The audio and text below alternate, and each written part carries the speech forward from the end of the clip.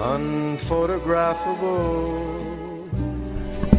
Yet you're my Hello, everybody. Happy Valentine's Day to you.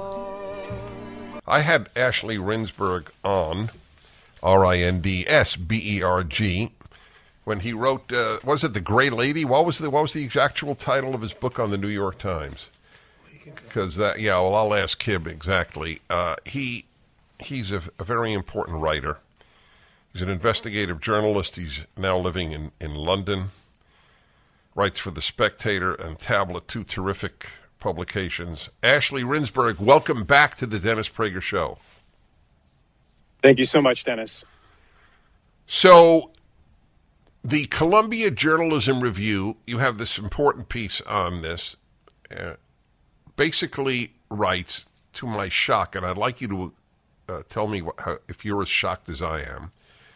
The Columbia Journalism Review, and my shock is because the Columbia School of Journalism spawns these journalists who are leftists with the word journalist included, and yet, to its great credit, described how much the New York Times and Washington Post lied with regard to the Russian collusion hoax. So, first of all, were you surprised that the Columbia Journalism Review would write that? I mean, I was shocked, to be honest. Somebody sent it to me. The piece actually came out the end of January. Someone sent it to me probably a week and a half ago, and I just could not really believe my eyes. Not just because they did it, but because, first of all, they hired a very well-known former New York Times reporter to write it, and then because it was 4 parts with an editor's introduction totaling 26,000 words. This was, in their own description, encyclopedic. Well, good. The fact that you were shocked legitimates my shock, because you just know that world so much better than I do. All I can say is then, if you're shocked and I'm shocked, then the shock makes sense. And I can only say that my theory that a handful of outliers / courageous people are what enables civilization to continue.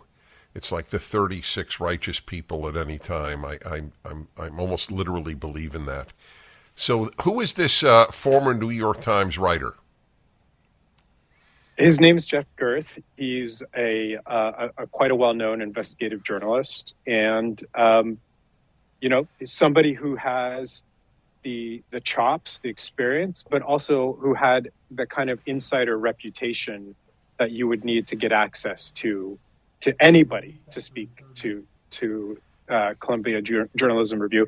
They would not really speak to anyone who is not fully on the inside. And even then, he reached out, he says by his own admission, to 60 people. Only about 15 got back to him.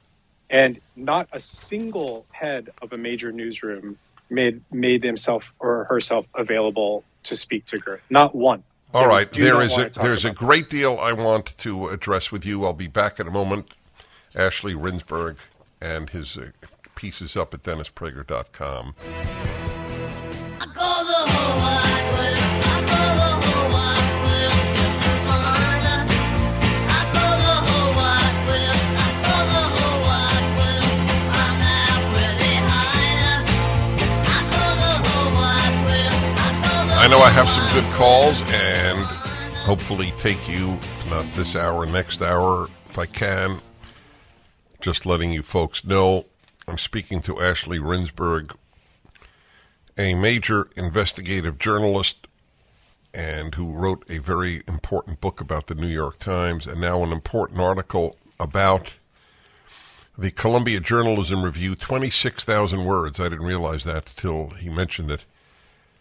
That's not a right-wing source, ladies and gentlemen, about how much lying the Washington Post and New York Times did on the Russian collusion issue and got a Pulitzer Prize for it, reminiscent of the Pulitzer Prize to Walter Duranty in 1932, the Stalin defender in the New York Times. The New York Times history of deceit is a big one. It is the newspaper of record for the left. He wrote a book about And he wrote a book about it, Ashley Rinsberg. What is the name of your book? Because we promoted it, and it's up again at DennisPrager.com.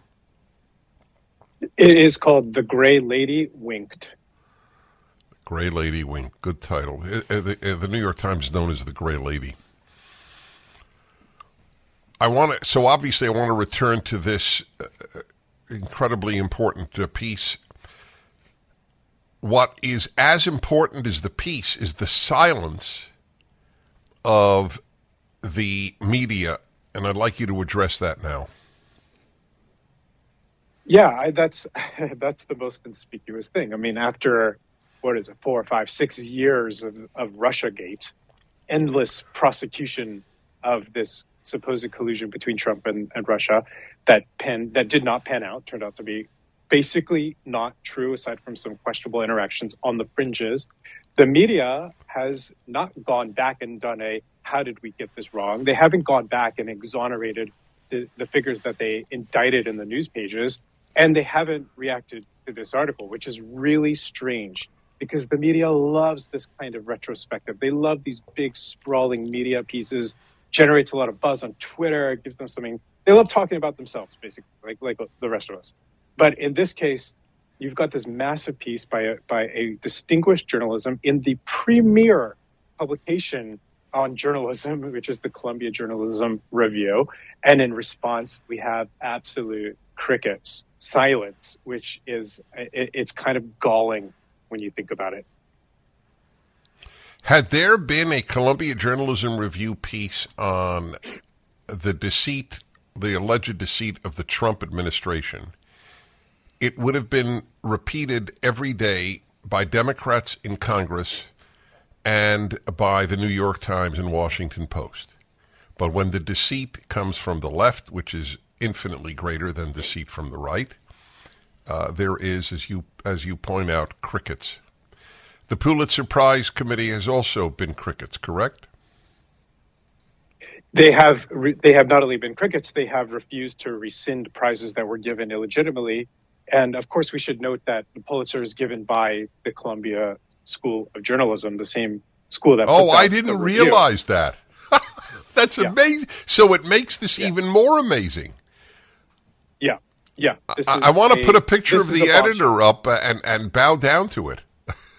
Absolutely. Kyle Pope, he deserves a lot of credit for taking, in his world, a very daring stance on this issue. And daring, what we mean there is just telling the truth as it happened. That's all they really did with this piece. But in that world, it really is a major form of dissent to do what they did with this article. Wow. So who there literally is, to the best of your knowledge, not one exception. USA Today, Washington Post, New York Times, Chicago Tribune, CNN, MSNBC. There isn't one that has mentioned this? There have been some that have pushed back on it. There has been a couple articles. I think New York Magazine did a piece that was basically trying to debunk it by saying that the editor Kyle Pope had shot down another story that would have validated some of these claims, blah, blah, blah, blah, blah. So it was a pushback. But there weren't people out there. I mean, again, in these kind of big, sprawling media retrospective deep dives, as they call them, the journalists love to talk about this stuff. This is like pure Twitter fodder. And it was like the silence on Twitter is deafening. And it's still that way today. I think you've had a couple people out there, like Glenn Greenwald has mentioned it, and people who are used to calling out the media for this kind of stuff.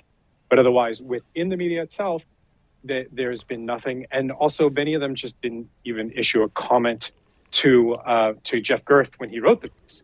So you just get no comment from Jeffrey Goldberg at The Atlantic and from figures of that stature within the media. They just didn't respond.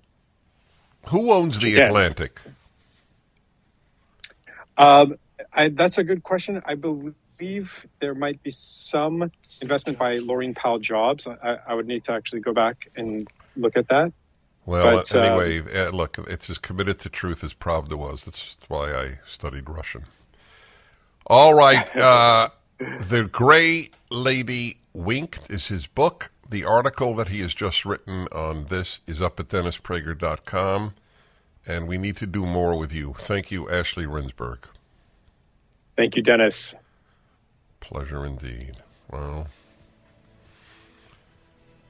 all right, much more coming up. You may know about Robert Kiyosaki. Robert Kiyosaki wrote the worldwide bestseller, Rich Dad, Poor Dad. He is on a mission to elevate the financial well-being of humanity. I know him personally, and he's brilliant. The thought of getting access to Robert's personal strategies for free is extraordinary. He's worried about the average person and believes we are at a tipping point. Therefore, if you want to learn what smart investors are doing in 2023, listen to the #1 personal finance author of all time for free. Head to richdadworld.com/Prager for free access to Robert Kiyosaki's 2023 Predictions live stream. Plus, listeners to my show get a free copy of Robert's new book even before it's released to the public, and a recorded coaching session valued at $200 for free. All you have to do is go to richdadworld.com/Prager. You get your free book, your free access to the Predictions live stream event. Again, richdadworld.com/Prager. Cupid, draw back your bow and let your arrow go straight to my lover's heart. For me, Cupid, please hear my cry and let. Hey everybody, happy Valentine's Day out there. Rick, from my heart to yours. Hey, happy Valentine's Day. I don't mean to bother you, but I'm You and Sean, my bearded Valentines. Yep, everybody should have a bearded Valentine. All right, y'all, Dennis Prager here. The Washington Post, the repository of mostly nonsense. I mean that literally. Anything that appears that is not straight news, which is often dishonest, as we know in the case of the Russian collusion story, is just nonsense.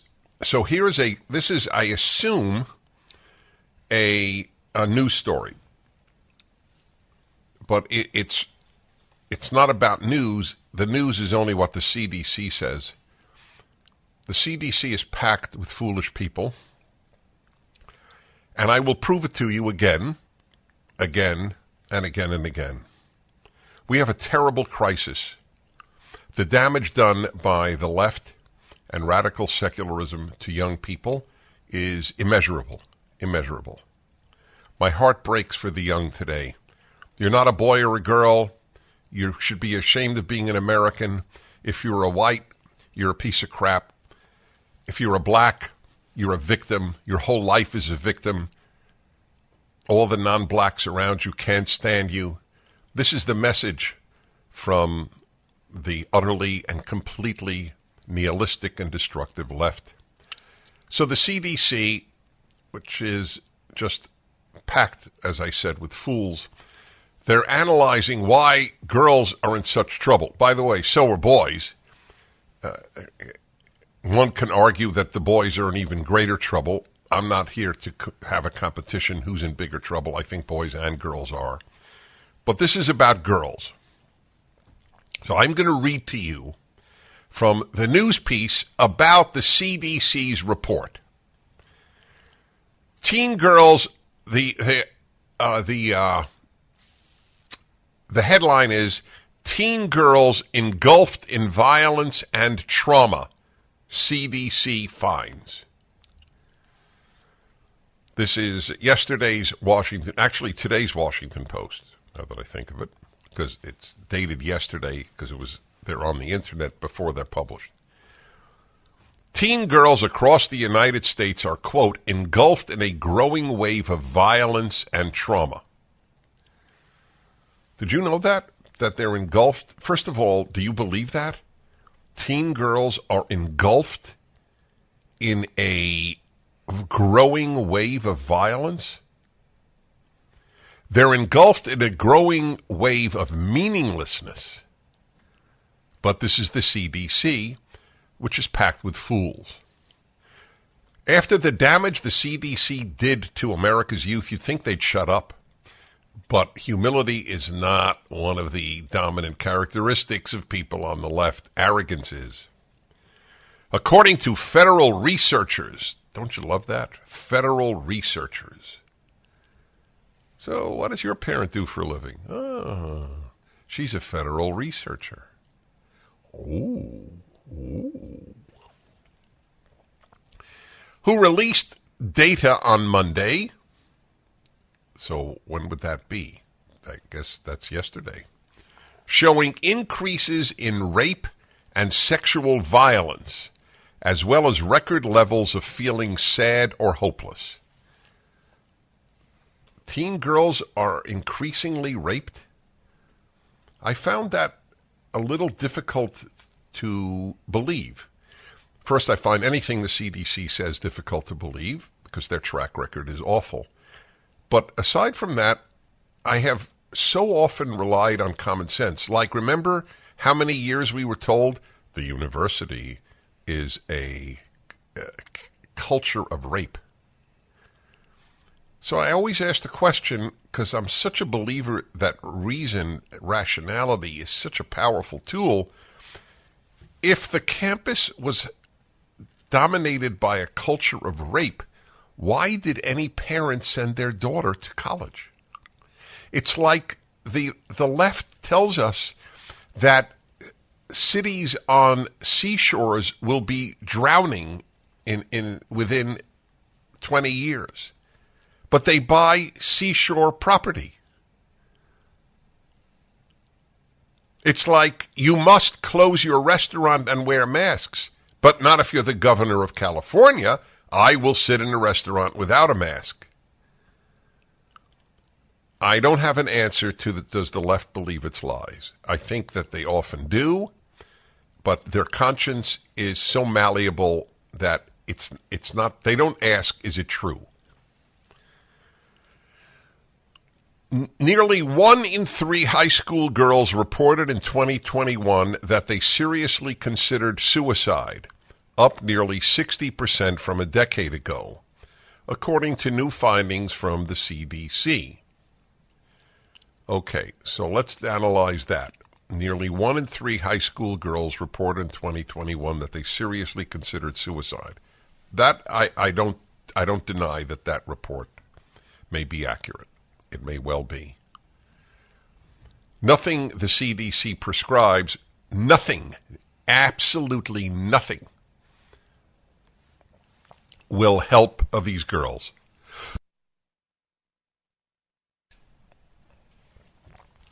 Now, here comes the next item.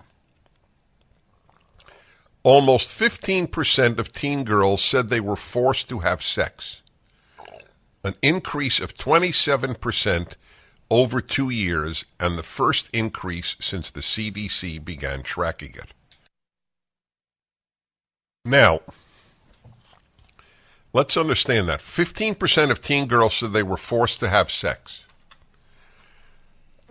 What does that mean, forced to have sex? It's never explained. If you don't have sex, I'll hurt you. If you don't have sex, I'll stab you. If you don't have sex, I will. What does it mean? And I mean this quite sincerely. It is never defined. My suspicion is, because these are reports that I find credible, that a lot of young women, college and or high school, when they regret having had sex, as many do, they were inebriated or they felt they had to, not because they were forced, but because the guy talked them into it, or because their girlfriends talked them into it. You're a virgin? What's wrong with you? Anyway, your feminism has taught us that we have the same sexual drive as men do, so you should be able to have casual sex just like guys do. So I don't believe 15% of teen girls were forced to have sex. How many teen girls are there in the United States? I have no idea. You want to take a look? How many? See, the raw figure on the number of teenage girls in the United States. Obviously, it's millions and millions. So we're talking about a very large number of teen girls. So I don't believe it, okay? Especially since they don't explain force to have sex. And they don't even inquire whether the girl really was or regrets she had it and said she was forced. For the record, if a girl was forced, the guy should be prosecuted.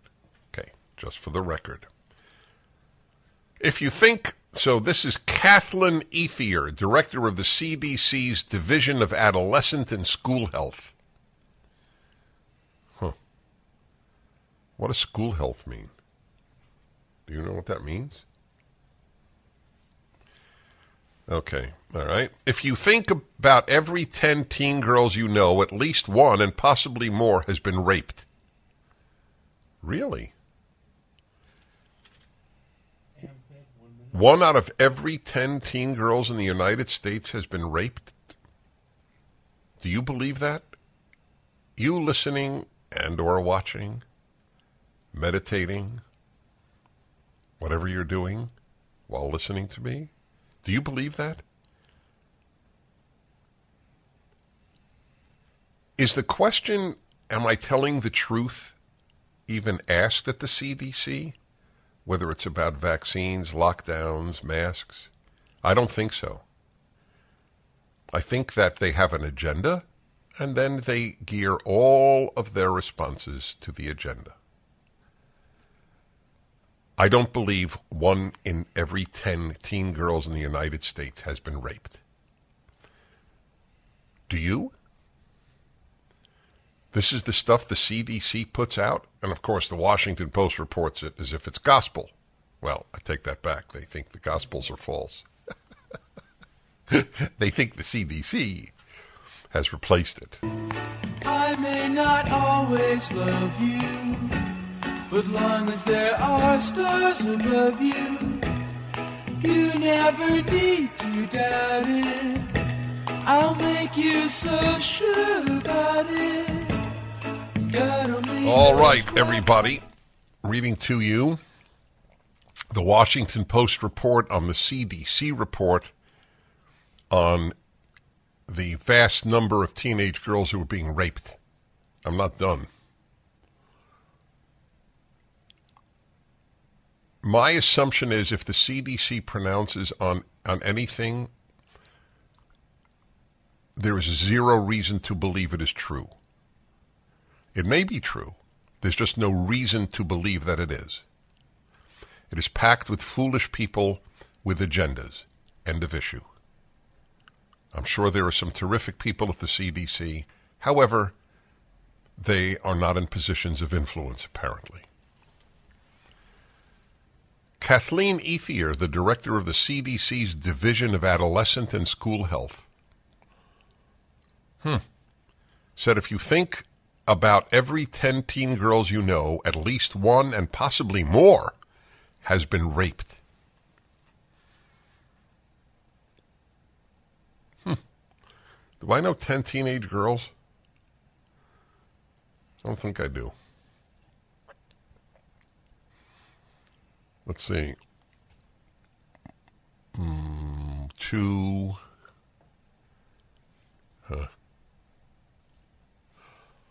Well, anyway, I find it unbelievable. It's like the culture of rape that we told on campuses. Said the rise of sexual violence almost certainly contributed to the glaring spike of depressive symptoms. What does that mean, almost certainly contributed? If you're raped, of course it contributed. Why would she say almost certainly? Of course it has to. If you believe that, of course it's contributed. What is as important in this CDC report in the Washington Post is the glaring omissions of what might be causing all this depression. But I'll continue. Almost 3 in 5 teenage girls reported feeling so persistently sad or hopeless almost every day for at least 2 weeks in a row during the previous year that they stopped regular activities. 3 in 5 teenage girls, again, felt so persistently sad or hopeless almost every day for at least 2 weeks in a row in the previous year that they stopped regular activities. Wow. I don't know if that's true or not. My sense is that what the left has done to crush the joy of life, the hope, the meaning that previous generations of American youth had, nothing surprises me.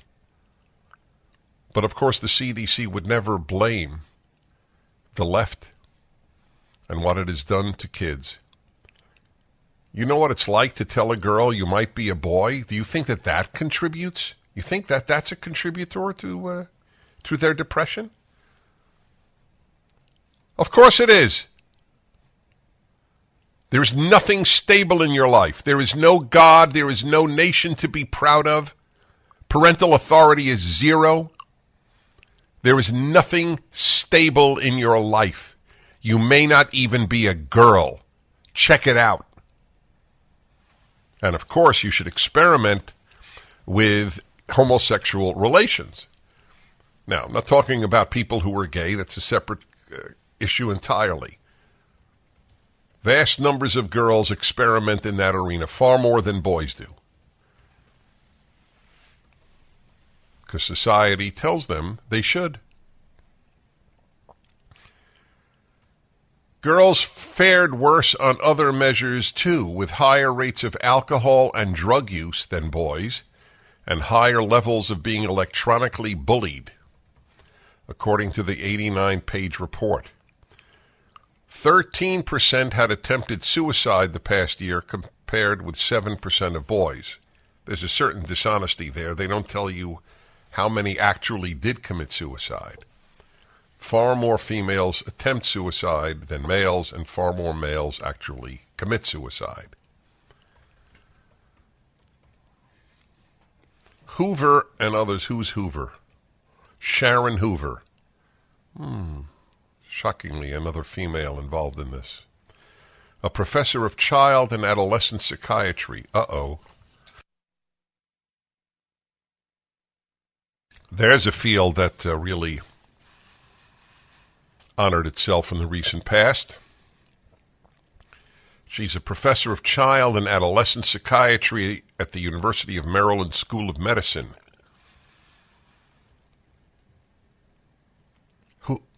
She and others pointed out it is unclear whether the data is influenced by other factors.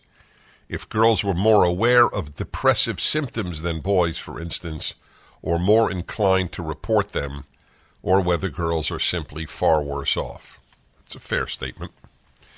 The pandemic took a heavy toll on adolescents. This is stuck in the middle of the article.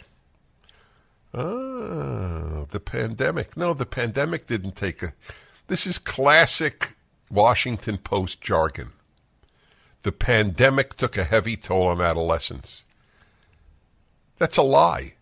The lockdowns took a heavy toll on adolescents.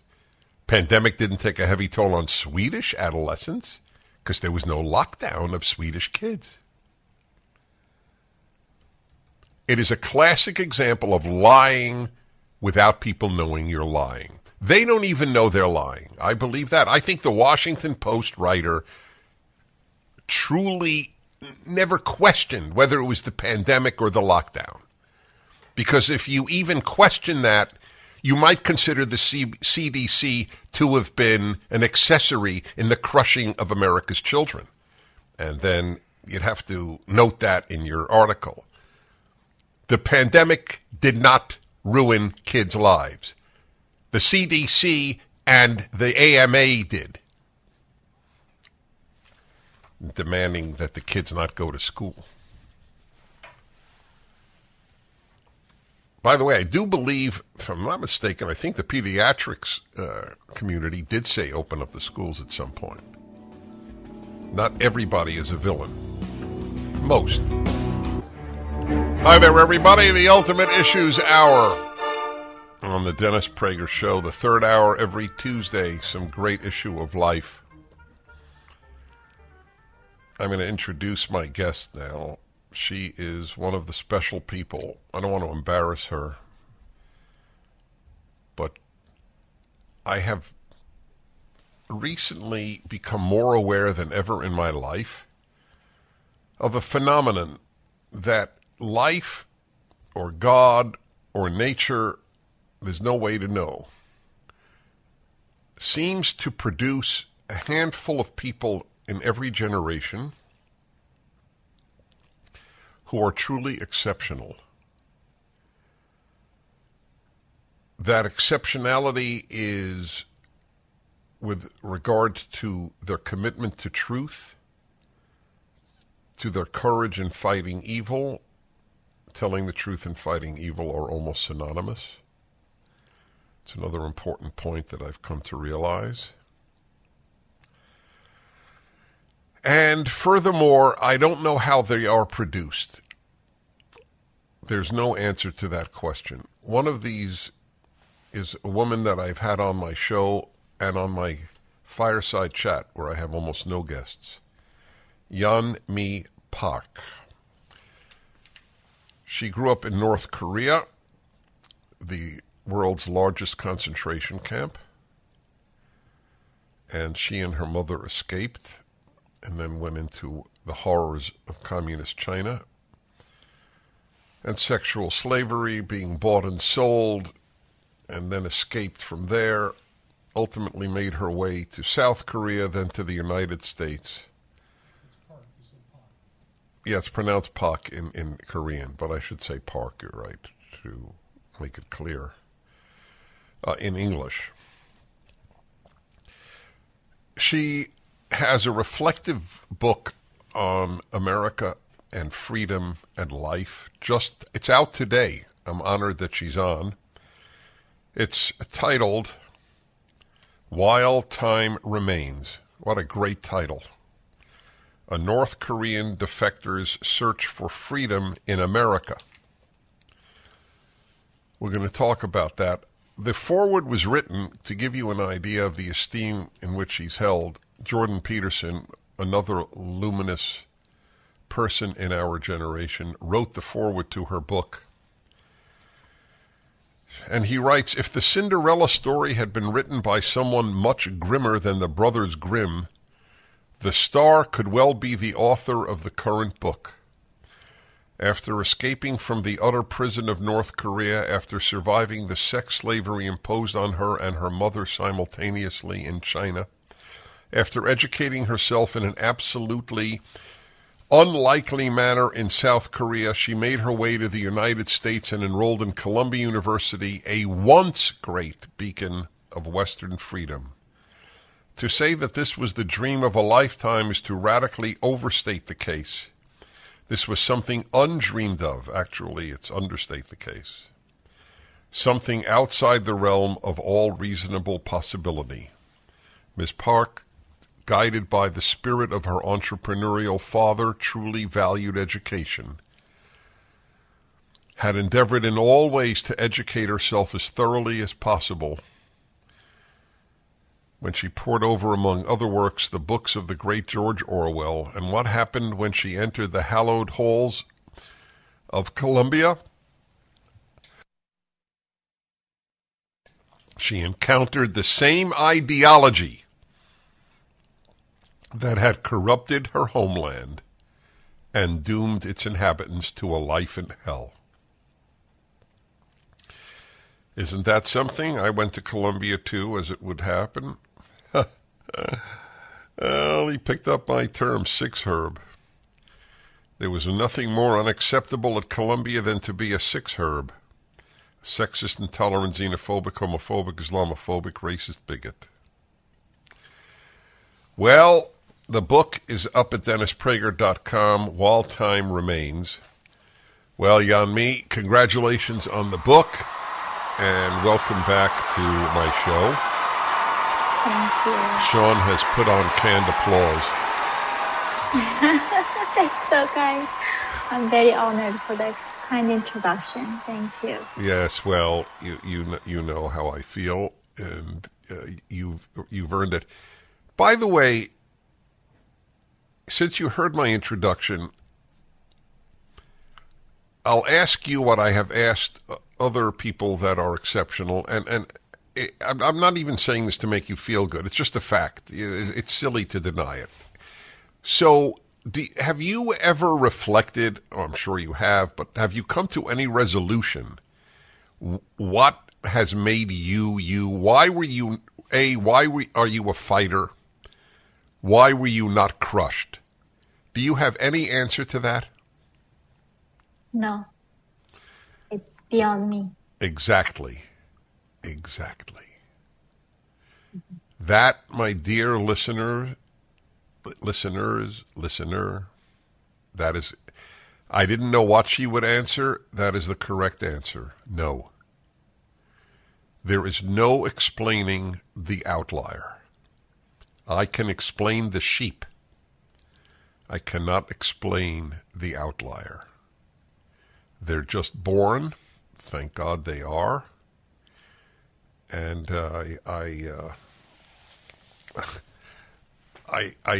I'm thrilled with your honesty. There is no answer. You are who you are, and you can't be anything else. That is exactly right. So, what have you learned that you, or maybe you didn't learn more, you just have more to say. Have you learned anything since we were together, let's say 2 years ago? Are things worse? Have you learned more about the battle for freedom? Give us a review. When I met you, that was in Chicago. Actually, I was living in Chicago. And since then, I moved to New York City. And that's when I really realized, because New York City is where I went to college, as you know. And when I came back, I was gone for, I think, 2 to 3 years during the pandemic. And when I came back, I could not recognize New York City anymore.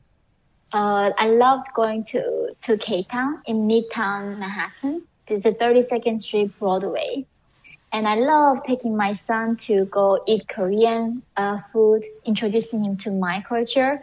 It's about Korea, and there's a beautiful Korean bookstore I go to. But on that corner, every corner I was seeing, there were drug dealers who were selling drugs in this purple wrap on the just corner. And then my son thinks this is like a lollipop they're selling. So he's begging me to buy that candy for him.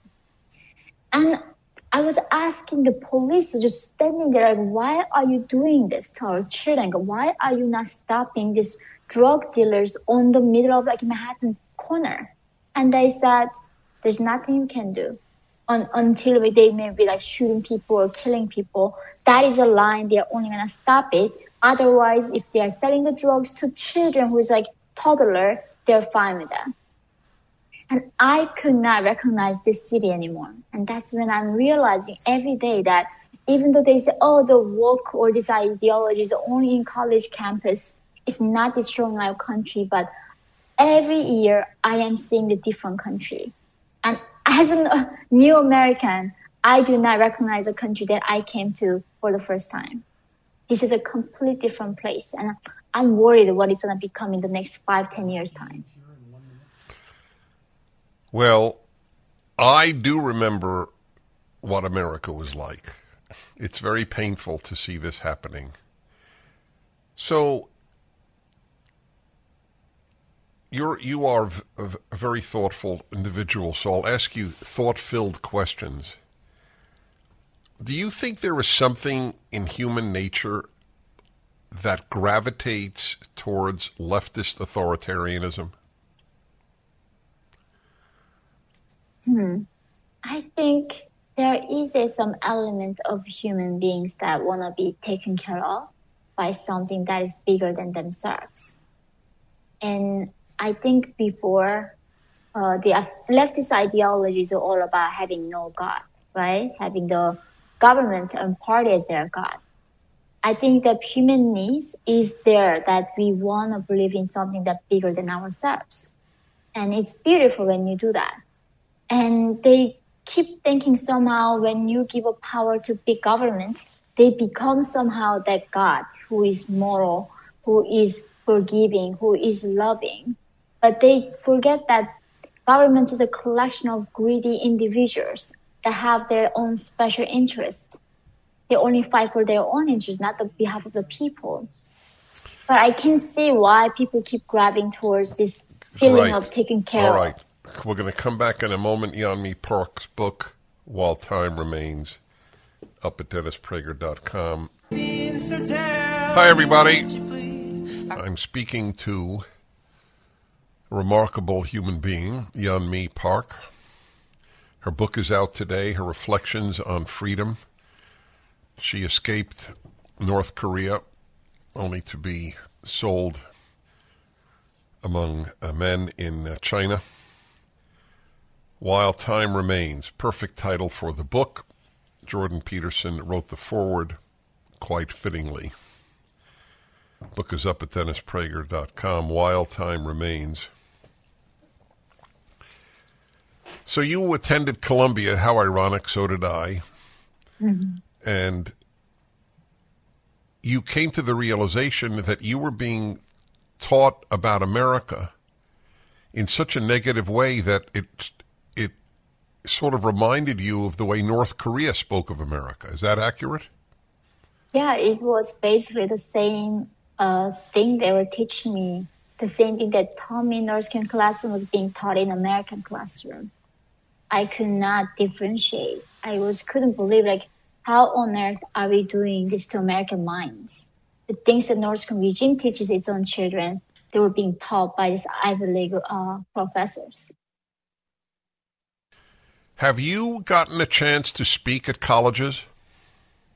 I have, but not at Columbia. I've been speaking some other colleges around the country, but they are usually hosted by the small groups, students' organizations they host. So what was the last college you spoke at, for example?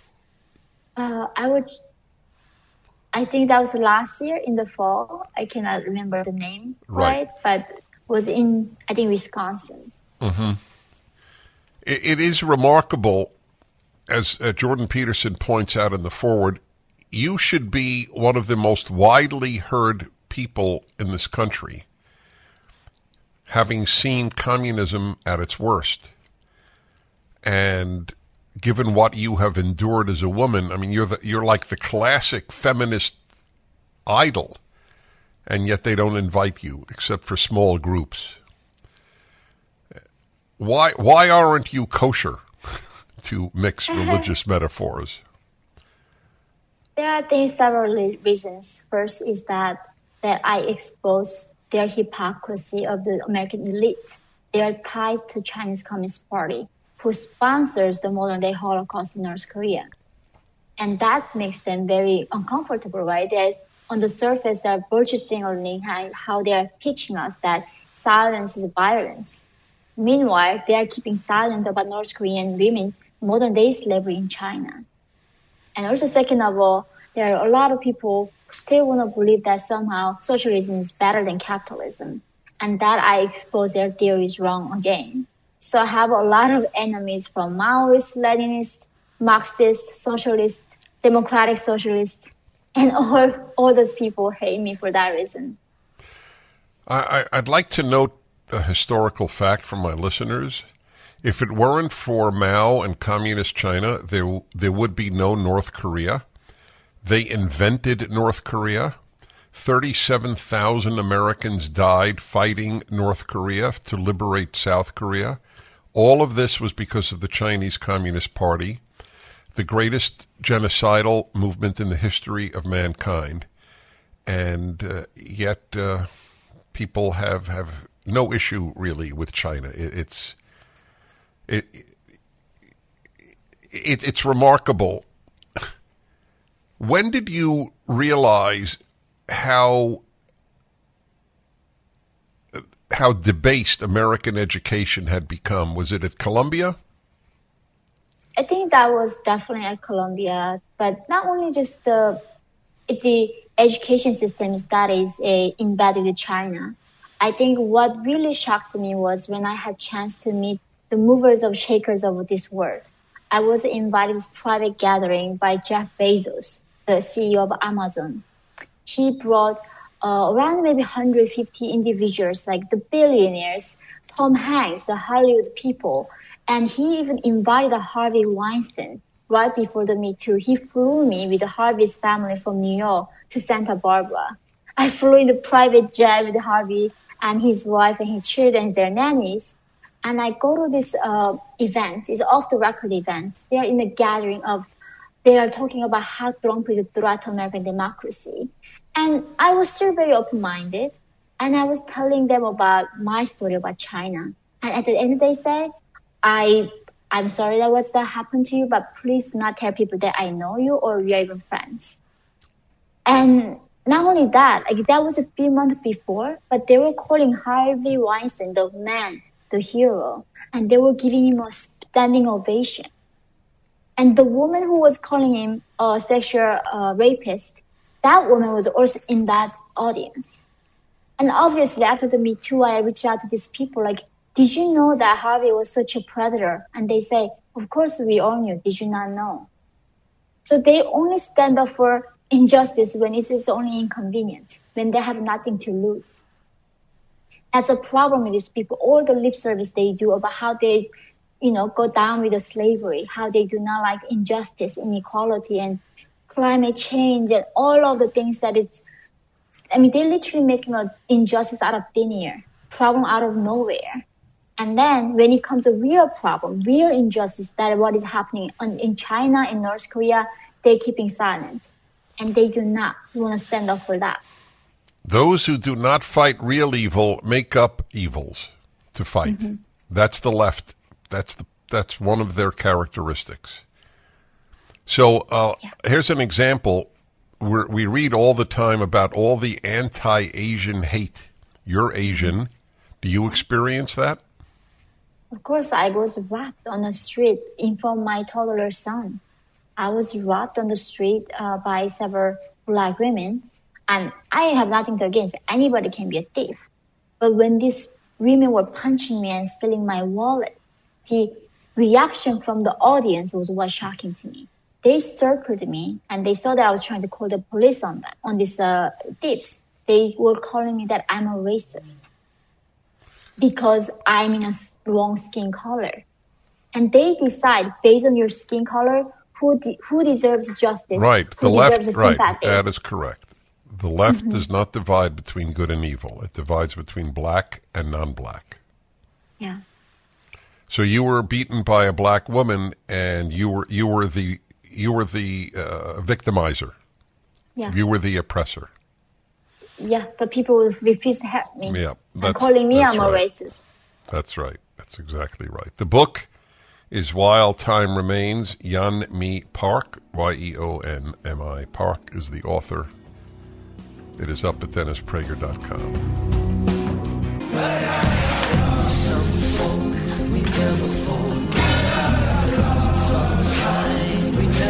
Hi, everybody. I'm Dennis Prager, Ultimate Issues Hour, with one of the remarkable people living today, Yeonmi Park. Escaped North Korea.